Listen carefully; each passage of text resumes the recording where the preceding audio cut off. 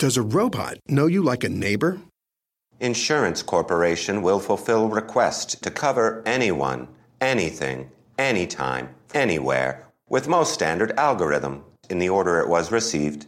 Please hold. Robots don't know you. We do. At Farm Bureau Financial Services, getting the insurance coverage you need always starts with a conversation. Find a Farm Bureau agent at fbfs.com/protect. It's your future. Let's protect it.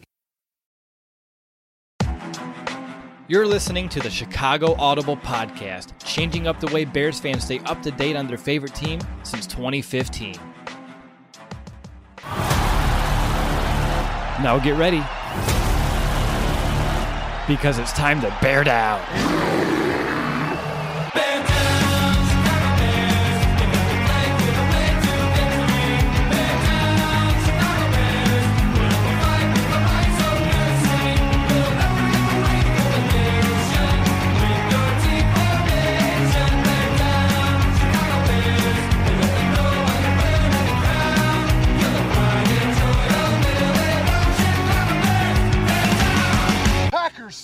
Welcome back, Bears fans, to another episode of the Chicago Audible. I'm your host for today, William Ingles, and if you're hearing my voice, that means it's time for some matchups, which means it's time for some real NFL football, a day we've all been waiting for a long time. I was at that playoff game against the Eagles, and I've been waiting every day since to get that taste out of my mouth and renew our chase to another Super Bowl title. And what better team to start that against than the Green Bay Packers? Kick off our 100th season, kick off the 2019 NFL season. It's going to be a great energy from Soldier Field. Can't wait to kick off the season. But before we do that, we're going to break down 5 key matchups that will determine how this game will go. And we're going to keep it nice and simple. For matchup number 1, James Daniels, the new center for the Chicago Bears, versus Kenny Clark, longtime nose tackle of the Green Bay Packers. And this is so important because James Daniels is switching over to center from his rookie year at guard to now center this season. In camp, he looked really good, but this is going to be a different beast. He's going against someone in a different colored jersey, and it's going to be a pretty darn good one in the NFL. Kenny Clark, last season, 55 tackles, 6 sacks, and 3 passes defended. That's a pretty loaded stat total for a nose tackle, someone who's usually just a person to clog up 2 guys, try to be a 2-gap player, which he's generally very good at, but he not only does that, but he makes plays, he creates tackles, he pass rushes, he even pushes so far back into the offensive backfield that he's getting passes defended. So James Daniels, we're not going to go into a whole bunch of detail here. He's got to hold his water against Kenny Clark. That'll give Mitchell Trubisky, that'll give David Montgomery, Mike Davis, whoever is carrying the ball, obviously Mitch Trubisky passing the ball, he's going to need a clean pocket. It's all going to start at that front point of attack, center versus nose tackle. James Daniels is going to have to hold his water against one of the best in the NFL to kick off the 2019 season. Moving on to matchup number 2, we're going to have Eddie Jackson, safety for the Bears, going against Davante Adams, wide receiver for the Green Bay Packers. And I don't put this matchup on the list in order for us to say that Davante Adams can't have 50 receiving yards or something like that. He's going to get a lot of targets. If you ask me, he's going to get a decent amount of yards.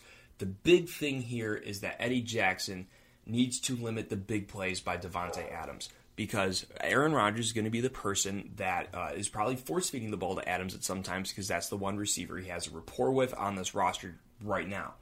And last year that showed. He had 18 plays of 20-plus receiving yards last season, and that is above and beyond the big play person on Green Bay's offense. The next highest person was 7 plays of plus 20 receiving yards, and that was Jimmy Graham. So that's obviously a huge discrepancy between the big playmakers on Green Bay's offense. So the big thing for Eddie Jackson is making sure both pre and post throw that Davante Adams is not making big plays. One thing that is suspect about Eddie Jackson's game is open field tackling and tackling in general. Even if Davante Adams catches a slant route, it's all about getting him down on the ground and making the offense take another snap. This defense is all about making the offense take more snaps to create more mistakes. All about sending the blitz to get a possible forced fumble or a sack and get him behind the sticks, where now Pagano can send a whole lot of different blitzes, coverage packages, really try to fool that offense. So it's all about making the offense take another snap. Allowing big plays is going to be what really causes this defense to struggle. So even if Davante Adams is getting even 10 to 12 yards on a slant route, or any route for that matter, it's all about making him get down on the ground and making that offense take another snap. So whether that's denying the pass through the air, whether it's a deflection, whether that's getting him on the ground from a tackle in the open field, Eddie Jackson needs to limit Davante Adams because he's about the only big play threat that Green Bay still has on that offense, at the very least a consistent big play threat. So Eddie Jackson's got to be able to shut that down for the Bears to be successful and be able to execute their game plan on defense. Moving on to matchup number 3, we're actually going to have another cornerback wide receiver duo, except this time we're going to flip the sides. It's going to be Allen Robinson for the Bears wide receiver, Jaire Alexander corner for. Does a robot know you like a neighbor? Insurance Corporation will fulfill requests to cover anyone, anything, anytime, anywhere, with most standard algorithm in the order it was received. Please hold. Robots don't know you. We do. At Farm Bureau Financial Services, getting the insurance coverage you need always starts with a conversation. Find a Farm Bureau agent at fbfs.com/protect. It's your future. Let's protect it. The Green Bay Packers, and it really is almost the same kind of matchup we're looking at. Allen Robinson is the big play guy for the Chicago Bears as far as a wide receiver is concerned. Obviously, we have dynamic athletes like now David Montgomery, Tariq Cohen, even Taylor Gabriel, who can take short gains or short plays and create them into big gains. But when it comes to downfield threats, Gabriel to an extent can do this, but Allen Robinson's the real consistent deep play threat on the Chicago offense. We saw that come to fruition in the playoff game, and we've seen in training camp that Trubisky really trusts Allen Robinson above of anyone else on this roster. So he's going to need to get open a lot more, and he's going to need to provide Trubisky that security blanket more or less. I have written down here, it's time to be the DeAndre Hopkins. It's time to be the Julio Jones for this team. It's time for him to develop into that upper echelon of receiver. He has the physical tools to do it. Now he's healthy. Now he has the connection with his quarterback. Now it's time to execute. It's time to get open. It's time to make those wild plays for his quarterback. He's going to be going against the best corner that Green Bay has, of course. Jaire Alexander had a very good rookie year, 11 passes defended, which led the team. He has some pretty solid coverage skills. We're going to see how he develops into year 2, whether he's going to pop in his second year, whether he's going to have a sophomore slump. He's going to have a great test to prove whether or not that happens. Mike Pettin's going to be testing him, putting him in on island a lot like Pagano. Pettin is a big blitzer. He comes from that Rex Ryan idea of the more blitzes, the better. So Alexander and Robinson are going to be matched up one-on-one for quite a few situations in Thursday's game, if you ask me. Or at the very least, there's going to be a while until the safety is going to be over to give Alexander help. So much like Eddie Jackson versus Davante Adams, it's going to be up to Jaire Alexander to try to hold down Allen Robinson. It's going to be up to Allen Robinson to make sure he can make plays for Trubisky on Thursday. On to matchup number 4, we're going to go back to Chicago's defense, and it's going to be Leonard Floyd, outside linebacker, edge rusher, versus Brian Bulaga, right tackle for the Green Bay Packers. And to be quite honest here, it's not about Bulaga at all. We're really not even going to talk about him in this segment. It's about Leonard Floyd getting results. We saw him get a little bit of an uptick in pressures. We know he's had the physical tools to be able to get sacks in the NFL. We know he has the physical tools to be able to put a rush on people in the NFL. And now he has Khalil Mack on the other side. And we know exactly what Khalil Mack is going to do. He's going to take 2 to 3 people out of every single blocking scheme that Green Bay comes up with. Now it's time for Leonard Floyd to deliver. You can say last year in this game, week 1, yeah, he had the hand issue that slowed him down a little bit. But it's time. The excuses are gone. He is coming into the season healthy.